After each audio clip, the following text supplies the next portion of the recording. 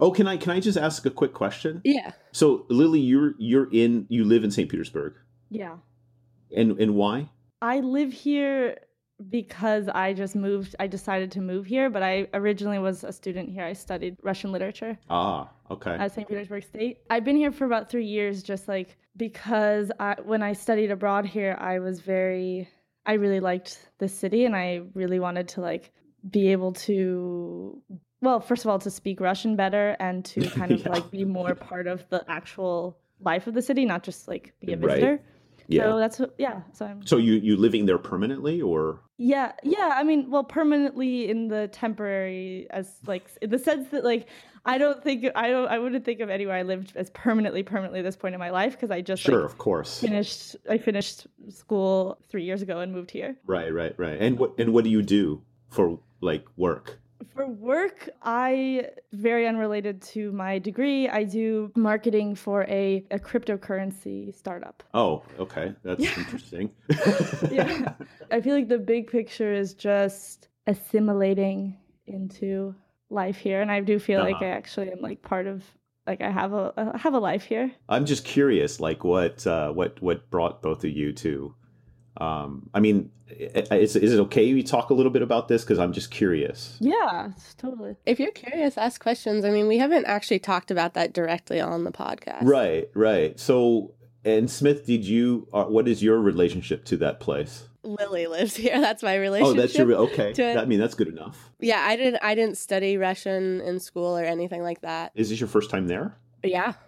And what is your? I mean, how many days have you been there?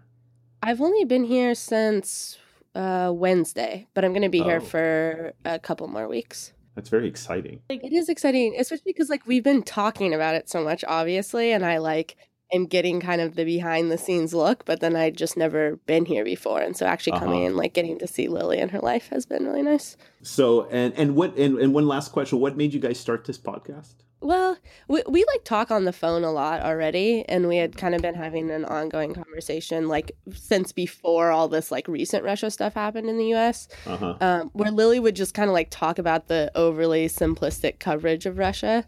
Yeah. And I was like, yeah, totally, blah, blah, blah. And then we were still having that conversation, and then the election stuff started to happen, and it just became more relevant. And because our natural form of communication with each other is talking, we thought it would be nice to just capture that in some way.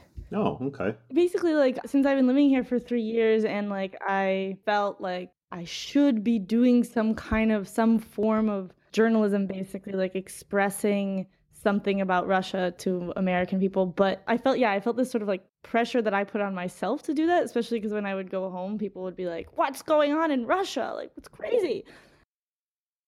This is the meat of the podcast. have you ever caught your profile reflection in the mirror? Yeah.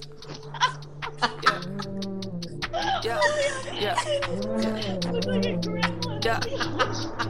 Yeah. This is gonna be a disaster. Yeah.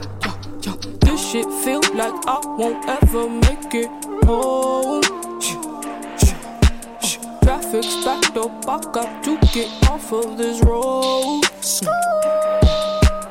Foot on the gas, I swear to God, I'm in my zone. This is She's in Russia. I'm Smith, and I'm currently in St. Petersburg. Yay! I'm Lily. I'm also in St. Petersburg. We're in my apartment. I'm in my room. Smith's in my closet. And today, we're really excited because we have a really honored guest. His name is Sean Guillory, and he is the host and creator of Sean's Russia Blog podcast, and also the holder of a PhD in Russian history from UCLA, and probably has many other things to identify him, but that's all. Hi, Sean. Hi. The other thing I should mention is now I'm pretty much officially affiliated with the University of Pittsburgh Center for Russian and East European Studies. And you're in Pittsburgh, right? I am in Pittsburgh, yes. Wait, are you a professor there? No. I'm basically, they're going to underwrite the podcast. Oh, cool. Yeah, and I'm doing some other stuff for them, and I teach there too. I'm teaching a class right now on U.S.-Russia relations from 1700 to the present. So. Oh my God, that's awesome! I have a bachelor degree in Russian literature. today we're gonna do kind of like an overview of the Russian left, not just focusing on Navalny as like the only opposition figure to Putin. We did an episode about Navalny's like figure, kind of. So we don't want to necessarily get too into that. Just noting with the Navalny thing, one like idea that Sean has brought up in a few different places is this idea that Navalny kind of creates space for other political movements. So kind of talking about those in specific. And I know that you talked a lot about that on the This Is Hell episode. So we will try not to be redundant, but that episode, the This Is Hell episode, came out like right before you published that article in Jacobin, right? Yeah, we were actually, it had been submitted and we were waiting for the edits to come out. Do you want me to talk about that? Yeah, that would be nice. Yeah, sure. Yeah, I mean, so I think that the story behind the article is actually interesting in and of itself, because the Jacobin published an article by a Russian activist from the Left Front who's in exile in Sweden, I believe, Alexei Sakhin. He and a friend of his, I think, and who's also Sweden. They wrote an article for the Jacobin, basically arguing that Navalny is Russia's Trump. And the article is dumb. I mean, sorry. Well, it reflects a debate that's going on amongst members of the Russian left about what to do about Navalny and how they should engage or not engage or approach him in his politics and things like this. And I criticized the article on social media, and Bhaskar Sunkara, who I've met and know and written for them before the piece on 1996 elections, he offered me to write a response. And then I immediately contacted two of my friends in Russia and asked them, would they like to compose something together? Because, you know, the thing about it is like, this isn't my struggle, right? About Navalny and what to do with it and the Russian left. It's their struggle. So I felt it was really important that any response comes from people who are actually there and part of this debate. And yeah, I mean, basically the argument that Navalny opens up space for Russian leftists isn't my argument. It's actually their argument. I just happen to, of course, agree with it. Okay. And there's a lot of things going on in Russia right now on the grassroots level. You know, if you pay attention and you read a lot of Russian press, particularly if you read the provincial press, you learn that there are ecological struggles, there are labor struggles, there are community civic struggles, there are struggles around parks, there are struggles around parking, there's all these things, and I'm sure both of you are familiar with some of this as well. The struggle in St. Petersburg, Lily, around St. Isaac's Cathedral, right? There's a lot of things going on, and Navalny is his movement and his effort to enter in or make opposition politics more powerful, particularly around his person. Seems to be a slow, I mean, I don't want to overstate it, but there seems to be a growing politicization of Russian society. And the Putin system is reliant on apathy, political apathy and acquiescence. And so, you know, while I don't agree with a lot of Navalny's positions, I mean, speaking for me personally, and then also some of my Russian leftist friends don't agree with a lot of his political positions, they nonetheless recognize that as interest in him grows, that opens up a broader space for other people to be politically active and connect with local struggles and things like this, right? I heard and read those points in the number of articles we're discussing. When you say politicization of Russian society and like point to all these more local issues, you're totally right. And it's definitely really important, I think, to repeat and emphasize that to a non-Russian audience, that like there are these struggles happening around, for example, St. Isaac's Cathedral, going to the church, or that's confusing sounding, but it's true. Mm-hmm. And I can explain it right now. Or for example, you also mentioned this, I think, on the This Is Hell episode, but like the Khrushchevki, like all the protests around that. We did an episode on that too, so people can go get their backstory. But first of all, I'm just curious, like, is this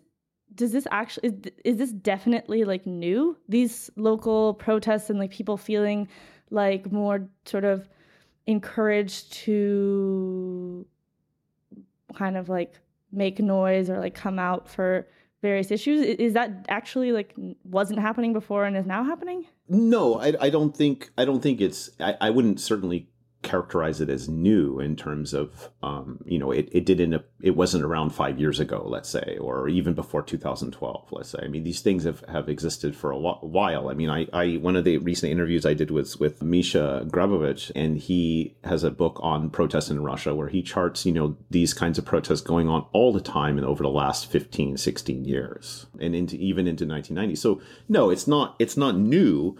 But the couple of shifts that I do see that are really interesting is that, first off, there's an increasing social economic dimension. So, and I think a lot of that has to do with the economic crisis and the lowering of standard of living. What's happened is that there's a think tank in Russia called the Center for Social and Political Reform that's been putting out studies over the last year charting labor disputes. And what they're finding is a marked increase in them. We're not talking about thousands, right? We're not talking about like 1910 Imperial Russia. But what we are seeing is that more people are willing to speak out and organize locally, in particular, around things like wage arrears. Regular people from villages are protesting attempts to put industrial waste into where they pick their mushrooms, right? And I think what it is that there, in a lot of these voices, you don't, and it would be wrong to look for this, some sort of direct complaint against the central government, right? This isn't about Putin. Mm-hmm. This is about local officials most of the time. This is about employers. This is about feeling that their concerns aren't being heard, so they have to appeal above them to the media or to Putin or something like this to get their voices heard. And I think this is really important because in a lot of the Western, quote unquote, discourse about opposition politics in Russia, it tends to fetishize people like Navalny, right? Or it fetishizes whoever's the new kind of opposition figure that a lot of things are coalescing around. But, Russia doesn't need another Navalny. They don't need somebody to, be on the white horse and bring democracy. They need a democratization of society, right? And for people to believe that, they have a voice and they can put pressure on local officials or their employers. I think this is what's really important. So that's more of a mentality shift. In a way. Maybe, yeah, maybe. I don't have any, hard evidence to suggest that this is more now than it was before. But I think it's an aspect of, domestic politics in Russia that doesn't get enough attention already. And so to then know that information and then make the argument that Navalny is somehow opening up that space, would it be maybe more accurate to say that he kind of provides a face to the general unrest that exists across Russia? But are his policies closely tied to these more provincial issues? Well, that's what's actually interesting. And I think he gets a lot of credit for this because one of the long-standing problems of Russian oppositional politics has been that it's mostly centered in Moscow or in St. Petersburg. And it's mostly a discourse of civil and political rights, right? So if you look at the protests that were going on before 2012, that really, I think, culminated in 2012, right? They were about, freedom of speech, freedom of assembly, human rights, access to the vote, or, even the 2012 protests about falsification of elections. And what's interesting about Navalny and what makes him, I think, different than, say, the late Boris Nemtsov or Ilya Yashin or these other important figures, he has taken on more of a social economic rhetoric, which is natural for his anti-corruption position, right? Because his politics before was kind of encapsulated in a slogan of don't steal, that there was a moral issue or a corrupting of society issue with the fact that the Russian elites were stealing. But now with the economic crisis, it's opened up a window in which for him to connect that corruption with the fact that Russians in general standard of living is going down. And I think that is a really important step because he's turning, and you can see this in his development of his quote unquote movement. he's establishing offices in the provinces. The two protests that he called this year, the most striking aspect was they were not just centered on Moscow and St. Petersburg. And his message of anti-corruption and his constant emphasis of this was taken and transformed into local voices, right? So it wasn't like, Igor Sechin or any of these guys around Putin who are reaping, billions of dollars from the state budget. It was my local representative is corrupt. Mm-hmm. My local representative is taking green space away from us. So I think that's what I think why he isn't in many respects what you said. He's kind of a face for this. But I think this is how recognizing that space has opened up because he's the symbol is really significant. Yeah, because like Navalny's main platform, right, is anti-corruption, and he has this anti-corruption foundation. Yeah, so exactly what you said, like it's such an almost like abstract concept, anti-corruption. Yeah, I saw the argument that sort of it can be applied to local corruption issues, for example, or just like more localized examples. But when we were talking just more generally about like opening up space, I was thinking more along the lines of like the fact that people go to these or have gone to these protests. Let's take the two really big ones all across the country this year in March and in June. Lots and lots of people are going there, not necessarily because they like Navalny or agree with everything that he says or like feel, like super galvanized by him, but because they can like get behind an anti-corruption message, or they can get behind an anti-Putin message, or so it's like there actually are options within that. And it's like Navalny kind of ties them together, but a lot of people, wouldn't say that they like support him or would necessarily vote for him even. Yeah, no, and that's a really important point. On top of that too is that, I mean, I don't know if you know how many protests, if at all, you guys have been involved in, but I've been to a lot of protests over the last 20 years. And one of the things about protests is that when you go to them, you recognize that you're not alone. Kind of like group therapy. Yeah, it is kind of like group therapy, that you recognize that the things that you believe in aren't so crazy or even they may be crazy, but you feel like you're in a community, there's a community of others. And I think that's really important for the growth. I think community, or a sense that there is a community out there, is really important for the growth of any kind of politics. One thing was like you mentioned the sort of like apathy issue, and on the podcast, This Is Hell podcast episode, you said earlier, let's say in the 2000s, that was when like this kind of unspoken contract that like we'll be politically apathetic, the people will be politically apathetic as long as sort of like things are pretty stable economically, people have enough extra income to like go on vacation and et cetera, et cetera. So like that is trending down, that kind of like lifestyle, right? And part of that, you mentioned also the crisis, but just to like make sure that's really clear, like in the past 3 years or so, sort of since Crimea and since the economic crisis has started, sanctions, et cetera, the value of the ruble has halved, and then now it's like slightly better, but it got really bad. It got worse. It got lower than half its value from that time. Mm-hmm. That just is, I feel like, to put in perspective for people, I'm not talking to either of you guys, but other people who might listen, if you have a savings in rubles, suddenly they're worth half in a foreign currency. So if you wanted to, for example, travel, you now probably don't have money for that because everything is suddenly twice as expensive in the euro or dollar or something. One thing I wanted to talk about real quick was in that original Jacobin article that was like calling Navalny Russia's Trump. I think we can kind of dismiss that comparison or not linger on it. But one thing they did bring up was that he has like a few people in his campaign who are like former Kremlin officials or oligarch types. And one of the arguments that article was making was that he's like beholden to a subset of rich people in the same way that any other political figure would be. It's just that his happened to be more like internationalist versus maybe the more traditionally like isolationist. And I'm wondering, is that true? And if it is true, like how have you heard him kind of square that fact with the kind of more populist message he tends to have?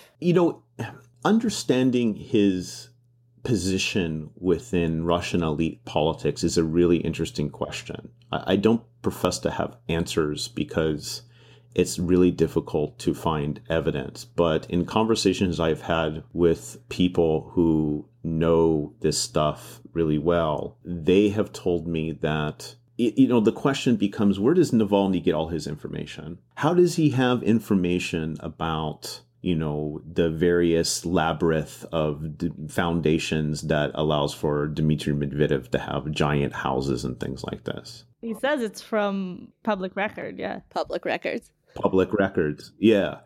I'm sure a lot of it is. But there is a suspicion, and granted, I want to be clear that I don't have proof of this, and I don't know, I haven't seen any. But it makes sense to me that he functions somewhat like how Julian Assange functioned several years ago. And that is, he doesn't care who's giving him the information, because in his view, they're all bastards anyways. But it seems that members within the elite are giving him information to strike out against their rivals. Mm-hmm. This is what I think. I have a suspicion this is part of the role he plays. He's like a facilitator vessel for political rivalry within the Kremlin. According to this theory, it's not. According to this theory. And I'm not suggesting that he is on one side or the other, or he's compromised by one side or the other. But it seems pretty clear to me that this explains how he's able to do these really big exposés on really powerful people. Right. Yeah, it seems like the difference between like the example of like WikiLeaks versus Navalny is that Navalny is functioning in like the same microcosm as these people that he's taking information from. So like there's potential for whatever, if we take this theory as true, there's potential for whatever information he's getting to like come around and affect his political standing as well.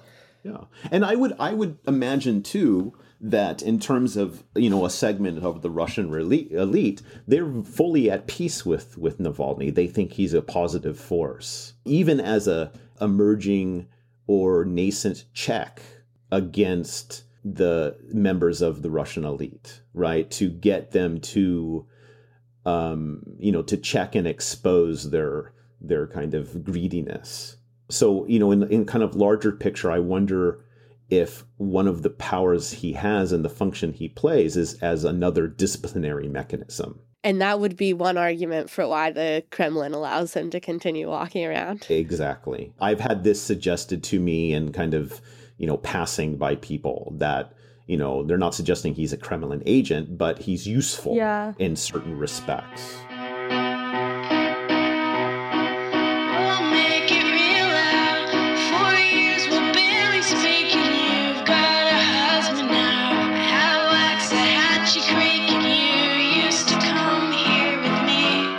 This is sort of a more broad thing, but when I hear like the phrase like open up political space, I know that his political like leanings are more economic, but I just like wonder about like the social aspects that are opened up. And I think you guys mentioned in the Not Just an Artifact article about him proposing that like gay marriage be open for a popular vote. But I'm just wondering, does this general like increase in protest culture come with more like liberal social change as well? Or do you think that because it's so rooted in the economic that it's just bound to continue down that path? First off, I wouldn't say that it's a purely economic thing, but I do think that social kind of cultural issues, I don't suspect there'll be much evolution in that direction. Like Navalny comes across to me as, somewhat of a social libertarian, except when it comes to immigration issues, where he's quite, has a really horrible past of being a nationalist, essentially. And he is and has been described as somewhat of a liberal nationalist. and his degradation of people from Central Asia and who are, horribly, horribly exploited people. And there have been some awful, awful cases over the last couple of years of people from Tajikistan and Uzbekistan and other places in the Caucasus who are literally held in slavery. So he does have this very, very dark spot. Held in slavery where? Their home country? No, in, say, a basement in the outskirts of Moscow. There was one story I remember in particular that they found, like, I forget the numbers, but it was in the tens, mostly women, of course, I think from Uzbekistan or Tajikistan or Kyrgyzstan, that were literally like held in slavery. Russia does have a very large immigrant labor force, both legal and illegal. So he, in his statements, he's come out, unfortunately, basically racist in some respects, and Russian ethno-nationalist. Which is a major. This is one of the problems. Like Russian ethno-nationalism is even the Kremlin doesn't dabble too deeply in that stuff.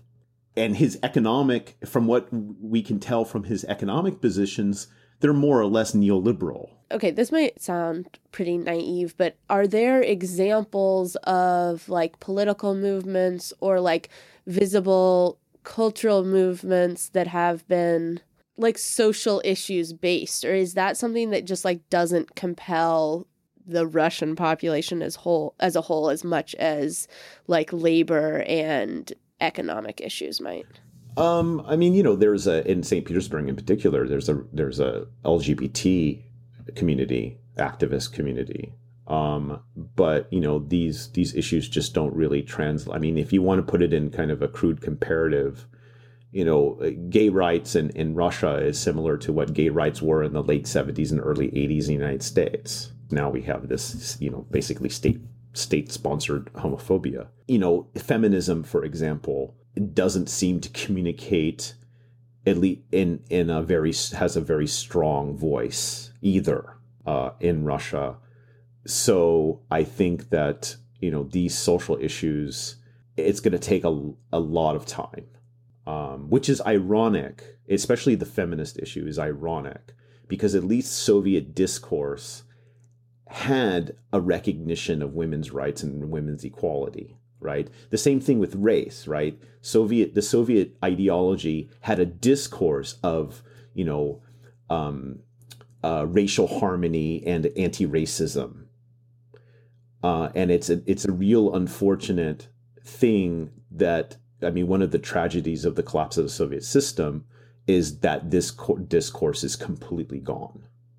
Yeah, discourse, but I don't know. Like, I don't know how much on the ground that actually played out the way it may have sounded, like friendship of nations, la la la. But that doesn't mean that people in their day-to-day lives were necessarily like particularly tolerant. I don't actually know. I don't know. Sure, it's more mixed. I mean, it was more mixed because you also get articulations of people in kind of a nostalgic frame, right? For, when we had these contacts with, Africans and Central Americans and South Americans, where when we read about the struggles of Latin American peoples in the newspaper, and we felt some like affinity and pride. I mean, I think I don't want to overstate that it was some sort of like, lovely utopia here, but I think the discourse was important. And there wouldn't have been really, it didn't sort of like make sense geopolitically to have any kind of like anti-immigration, quote unquote, discourse. Specifically, when we talk about immigration in Russia, we're talking about, like, as you mentioned, the countries are Central Asia. Because those are part of the Soviet Union, there wasn't like a debate about like people coming across borders and coming in this sort of more like in like a strict way where like borders are stagnant. Or like there would be like the reality of populations were being moved around during the Soviet Union, but now like this unidirectional, like people coming from Central Asia to come to Moscow, mostly in St. Petersburg, but to come to Russia basically to find better wages. That's been intensifying in the post-Soviet years, right? Yeah, I mean, like, because, for example, I think it's Kyrgyzstan, over a quarter, if I'm not mistaken, over a quarter of its GDP is remittances from immigrant labor in Russia formally. And, so their economy is completely dependent upon remittances back Where in the Soviet period, for all its faults, you still had kind of an investment of the state, central, Soviet state in the regions. I mean, this is part of one of the resentments of Russian ethno-nationalists, right? Wait, one of the resentments is that the money made in Russia is going out to these non-Russian states, you mean? Yeah, one of the resentments is that, two things. First off, the Soviet state was not a Russian state. It was a multi-ethnic state. And it was a state that invested and developed the periphery at the expense of the center. So it developed, Uzbekistan and Tajikistan and, Georgia and even Chechnya and all of these places at the expense of Russians, quote unquote. This is one of the resentments, because if you look at it, there's never been a Russian nation state. Even in the imperial period, it was never a Russian ethno state. It was never a Russian nation state like, say, Germany or France. It was always more like the United States in this sense. This doesn't mean to say that there isn't Russian cultural and ethnic hegemony, but nevertheless, it is not an ethno state. Okay, I'm stubborn, bitch. You think I'm gonna open up my heart? You think that be an easy place to start? I'm like an animal. I eat you whole and then depart into the atmosphere. Baby, think you need a beer? Don't wash down all the pain that's in my atmosphere. You think you wanna date up in this atmosphere, but they put poison in your lungs before the shit's even begun, and then I don't even know which way the wind blows. Okay, so wait, I wanna shift one last time, Okay, just to steer back to Navalny a little bit, and talk more broadly about like the left in Russia, because one of the things you guys know in that article in Jacobin is like, especially like American leftists sort of like romanticizing, Soviet era leftism, and then viewing like current leftism either as like a caricature of that or just like supplanting their own image of American leftism onto it. And I think that manifested in the response to this article, which was like a lot of people on social media being like angry and immediately just like being like, he's a nationalist, which like Right. fair enough, but Fair like enough. not willing to like read the article and actually like think about what you guys were trying to say. Mm-hmm. And so in the spirit of that, I was hoping that we could just kind of map out what exactly the Russian political left looks like right now, past Navalny. Yeah, like just to add to that question, like it's not just a romanticization. I think there's also like a confusion about like, so we have in the US we have like the right and the left mapping onto, in some senses you could sometimes say like, you can put Republicans and Democrats in there, you could put like liberal and conservative, and these like dualisms that when you put them into the Russian context just are more confusing, I feel like, because like when you say the left in Russia, I feel like you're saying like straight up really like socialist, communist leaning people, and liberal is something else. Right. So you just want us to be clear about our terms. I want to be clear about the terms, because when you say like liberal and left, and then even in that Jacobin article that you didn't write, the one you responded to, they opened by calling Navalny right wing, which is just like, Right. what? So, I mean, so Yeah. just all this right, left, liberal, like all these terms, I want to just touch, well, I would like you to touch on them. Right. I mean, liberals in Russia, I'll just give quick kind of, general definitions. Liberals and make kind of how they would fit in the American political spectrum, just to kind of help people situate things. I mean, it's not an exact fit, but whatever. Liberals in Russia, by all intents and purposes, fit somewhere between the Democrats and the Republicans in the United States. They kind of can go to, the right, the Clintonites, to the more, what used to be moderate Republicans. Now they don't really exist that much. If you put Navalny in the Russian context, an American context, I think he would fall as a very right Democrat.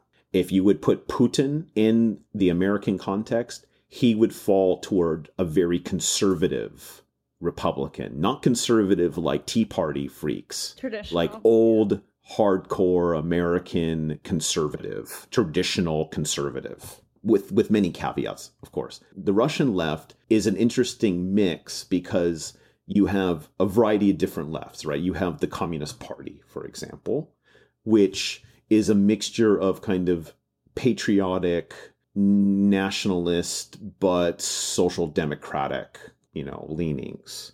You have Just Russia, which is kind of similar to a European social democratic party, for example. And then you have the people that I'm affiliated with who are more like you would find here in the United States, like amongst, kind of left communists, anarchists, socialists who aren't within the political system. And they have more of a European orientation in the sense that all of these issues of like gay rights and feminism and stuff, they're totally on board with. And along with like social economic justice and labor and all of these, I mean, they're much more akin to like the people I hang out with here in the United States. Mm-hmm. Jacobin, for example. Jacobin people, I think they fall perfectly within that framework.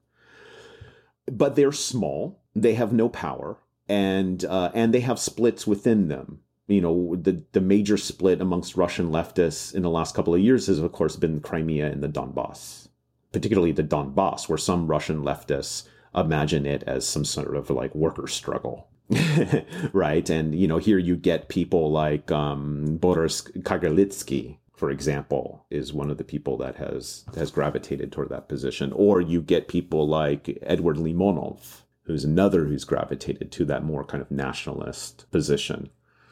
But despite their more European orientation in their politics, they're also dealing with Russian realities. So if you want to actually build a movement or build power, political power in Russia, you have to deal with the fact that Russian street opposition, Navalny, for example, has a nationalist liberal economic slant. You have to deal with the fact that if you go into a crowd of, regular average Russians and start talking about LGBT and feminism, that it's not going to communicate that effectively. So, the question is, and this is a question I think for the broader left in the United States in particular, do you want to be a leftist because it's your identity? Or do you want to be a leftist because you want power and change society? And if you want the latter, then you're going to have to make a lot of compromises for your identity because it's not about you. One of those compromises you're arguing being that you acknowledge that Navalny has these nationalistic tendencies, but that he does open this space that is more important than those. Yeah, and you have to swallow it. One of the things that really disheartened me with the reaction to our article was a lot of American leftists basically transplanting their American leftism and American politics onto a Russian framework, which, as you both know, doesn't translate. It seemed like it was a really ironic expression of American exceptionalism, which I feel American leftists should run away from as far as they can. Yeah. That seems, that's like a theme that we've brought up in a lot of other episodes, this like propensity of Americans to map American politics onto Russia. And that might happen across the board with any other country. Maybe it's not specific to Russia, but I think because Russian politics are like obscured or had been for a very long time to Americans. And then again, coming back to this thing that we're like, oh, well, Russians are white. So like, they probably do the same thing we do. Whereas like you might find that people like allow more difference for a country like China simply because of the very simplistic fact that Chinese people look different than like Western white people. Right. This is something that as I mentioned when we first started, I'm teaching this class right now on U.S.-Russia relationship, not relations, relationship, because I'm dealing with a whole bunch of different issues. And one of the things that is, and this is the first time I'm teaching this class, so I'm learning a lot myself. And this is actually one of the points of it. But when I started looking for syllabi on teaching Russian-U.S. relations and Russian-U.S.-Russia relationship, none of the classes I looked at went before 1917. The majority of them started in 1941. And this was incredibly frustrating because one of my complaints is that U.S.-Russia relations, as they're spoken about, as they're imagined, and how they're thought about and how to deal with them, continues to be through a Cold War lens, as if there weren't relations between the United States and Russia before in the 19th century. And so in designing the class, I was really struck, and I'm increasingly struck by not only a lot of the parallels that people at the time in Russia and the United States made with each other, slavery, serfdom, abolition, et cetera, but that the attitude wasn't so much of a demand for Russia to mimic the United States. Just give you one example. This past week, we read in my class the correspondence between Thomas Jefferson and Alexander I. Who knew that these two men wrote to each other? And in this series of letters, it's letters. There's 5 letters between the two men, and then there's a couple of letters from some of Jefferson's people to him about kind of facilitating this conversation that Alexander actually sought. And in one of the letters, it cautions Jefferson. It says, when you're corresponding with Alexander, you need to be cautious to not press upon things like abolishing serfdom, parliaments. You can provide suggestions and talk about freedom of speech and some other things because he's in a precarious position, is the way they put it with Alexander. But what struck about me is that they actually considered the position of Russia in how they were going to express their ideology of liberty and, of the American Revolution. Whereas today, there's an expectation that for Russia to mimic America. Well, for everyone to mimic America, because everyone should be democratic and free and like America. Yeah, and this is a narcissistic fantasy. Part of this, the point of this course is to try to understand at what point in the relationship between the United States and Russia did this demand for mimicry on the part of the United States enter in. Oh. Is it in the 90s or is it earlier than that? From what I can tell, it begins in the 1880s. Oh, damn. All right. It begins in the 1880s. Russia, of course, had all of the tropes about Russia being barbaric and slavish and autocratic and a despotic place. That was all there in the United States and even in the late 18th century. But nonetheless, there wasn't a demand that, they're despotic, so we can't talk with them, or they're despotic and therefore they are inherently incompatible with us. Was there a goal in getting, in saying Russia should mimic us, or was it simply just a manifestation of a growing narcissism in America? There seems to be a turn in the 1870s, 1880s, particularly at the point in which the United States is becoming more imperialistic beyond the continent. So, right, it reaches its apex as a continental empire, and then it's becoming more and more interested in, say, Southeast Asia and Japan, Latin America, etc., right, beyond its kind of continental borders. And at that point, it seems that this ideology of kind of the universalist mission is already there. I mean, you can find this in Jefferson, but it begins to be something in which to envision or create elsewhere, like the exportation of the American project seems to, in my view, it seems to take off in that period of 1870s, 1880s. And it's also, ironically, at that very point in which the United States is consumed with internal turmoil of labor unrest and racial violence against African Americans.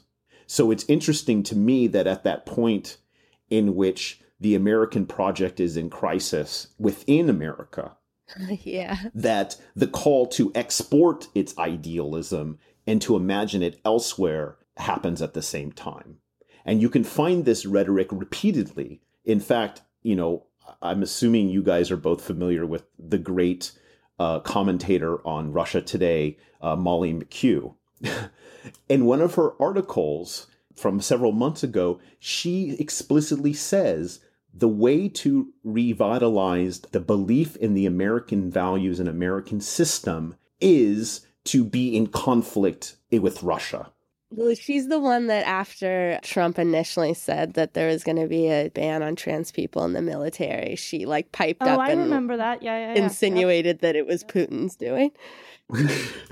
In the 1970s, in the late 70s, Jimmy Carter makes similar statements that because the social and political malaise of the late 70s in the United States could be revitalized if we press Russia on human rights, if the United States rediscovers its international universal mission. Yeah, it's almost as if like, okay, well, we can see internally it's not working, but if we press for it in other places, like we can shape that image however we want because it's far away and nobody actually knows what's going on there. And we can like tell ourselves this narrative that the American dream is functional in some sense. Yeah, and I think Ukraine plays a similar role in the imagination of some of these people in the United States because, look at the Maidan happens in 2014, right at the cusp of like the nadir of the EU after the economic crisis. You have the United States imperial project stalled, the Arab Spring has collapsed. The march of liberal democracy seems to be, in suspension.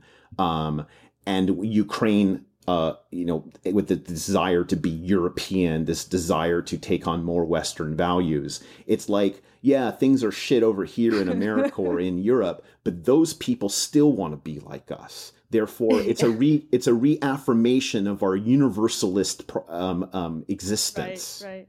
And anyone that questions that is questioning like our right to exist or something. This like in really, a way, as in like Russia being against Ukraine wanting to join the EU is somehow against like is an affront to like the very, like foundation of our like why we exist in our ideology. It's like such a. I mean, it's bizarre if you think about it. It's almost like it's the rebirth of the end of history. Right? It's the rebirth of this Fukuyaman idea at the collapse of the Soviet Union. Like, when the Soviet Union collapsed, and you see this in the discourse of in the 1990s in Russia, and still some of the main narrative is that they were almost there. They were finally getting it. And then once again, it all went to shit because of that Putin. And it's like, our desire has been crushed. Why don't they love us? Why don't they want to be exactly like us with all our racial harmony and good economy? And you have these statements in the in the 1920s, for example, of people saying literally, Russia needs to become a United States of Russia. And so there's this rhetorical like line that crops up. I highly recommend everybody read David Forlegzon's The American Mission in the Evil Empire. A lot of what I'm saying is taken from this book. It's a wonderful, wonderful book about the effort to, quote unquote, free Russia since the 1880s. This rhetoric comes up again and again, and the American relationship with Russia is in relation to Russia's ability or desire or lack of desire to mimic us. Yeah, God, the Soviet Union must have killed these people. They were just like, no. It's exactly not what we want. I just wanted to quickly ask if you covered John Quincy Adams yet in your class. We did. We read John Quincy Adams. Yeah. It's fascinating. I mean, he's 14 years old and he's making these observations about Russia when he's a secretary. And, he has all of this rhetoric about Russia he has some really funny lines about how he's struck that Russians bathe, like, Russian men and Russian women bathe together. And then they like jump into the snow naked because they think because this helps against scurvy or something. I don't know. It's like he has these lines about like how, there's a belief amongst Russian women that if their husbands aren't beating them, then they don't love them. It's just like the crudest, That's scary that's still like a phrase people reference now. That's really scary. Wow. 14 at this time? Oh, God. He's 14. He's writing this at 14 to his mother. Yeah, but this is the thing. Like the discourse of this comes out of travel narratives that are produced by mostly like German and in Europe, other Europeans from the 16th century. We went from the left into this really awesome tangent, and I'm really happy it happened. But remember, Sean, when you were mapping out the Russian left, you mentioned a Just Russia and a few other things. Left front is what? What are they? Oh, okay. So the left front is Sergei Udaltsov's party, in which he just got out of prison. It's difficult to know where they stand now. Udaltsov was put in prison, and some of their other prominent members fled the country. And the question now becomes what's going to happen now that he's back? So it's still kind of, and you can tell from some of the interviews that he gave a few weeks ago when he got out of prison, he represents more on the line of Russian leftists who embrace the annexation of Crimea and also support Russia's interference in eastern Ukraine. It's one of the main fault lines amongst Russian leftists today. This issue, Ukraine, is one of the main fault lines. And he represents more of, I guess, what you could call the patriotic wing of that. Yeah. Okay. I'm glad you explained that because I wanted to get Udaltsov in here, partly because it's timely that as you mentioned, Udaltsov and Leonid Razvozhayev. Yeah, Razvozhayev. They were both put in prison specifically for their participation, again, in the protests in 2012, the Bolotnaya. So just to connect that for people, they were in prison and they literally just got out really recently. Yeah, 2 weeks ago, 3 weeks ago now. Yeah. I think Razvozhayev is still in prison. I think. I'm not sure. So they fall into even another type of leftist. Yeah, if you would put say the Russian non-systemic left on a political spectrum, there's a lot of convergence in terms of how they view social economics, how they regard globalization, how they regard capitalism, how they regard the welfare state. I think Udaltsov is probably more on the statist side, on the more, I don't want to say Stalinist wing, but certainly leans more in that direction. But there's a lot of overlap amongst a lot of Russian leftists on these particular issues. But what has emerged since 2014 is that divide over Ukraine, eastern Ukraine, Crimea, and the war in Syria. Okay. So there would probably be more unity than difference if it wasn't for these issues. And then Navalny has cropped up to be another one, right? To what to do about that. And sort of your position, or you and the two Russian leftists that you wrote the Jacobin article, again, can you say their names? Ilya Medvedev and Ilya Budraiskis. I have always mispronounced his name. You guys, your position, the two Ilyas and you, is that the left should support Navalny. Yeah, I wouldn't go so far to say support. I think in solidarity. So, for example, if Navalny calls a protest, you go. If there is a political action that any political action that he's involved with, you make an effort to participate in that space. If he's a victim or his movement is a victim of state repression, you support them against that state repression. This kind of stuff, and standing in solidarity, but also standing, because the argument of both Ilyas, and I think they're absolutely right about this, is that if you want to have, as a leftist, if you want to have some influence over this growing movement, standing on the sidelines and criticizing isn't going to give you much space to change, to affect how that movement is functioning. One of the ways to sway it, or one of the ways to push it in a different direction, is to be there and participate.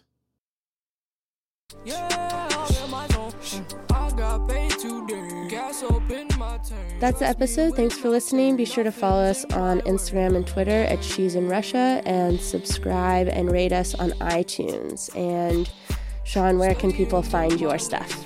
You can find me at seansrussiablog.org and on Twitter at seansrussiablog. Yay. Thank you for coming on. This was I'm excited about this one. It's a good conversation. Are you sure? Yeah, I am sure. Okay, because now I'm feeling self-conscious that I just it was so scatterbrained that it's not going to make sense to anyone. No. That's perfect. That's our style.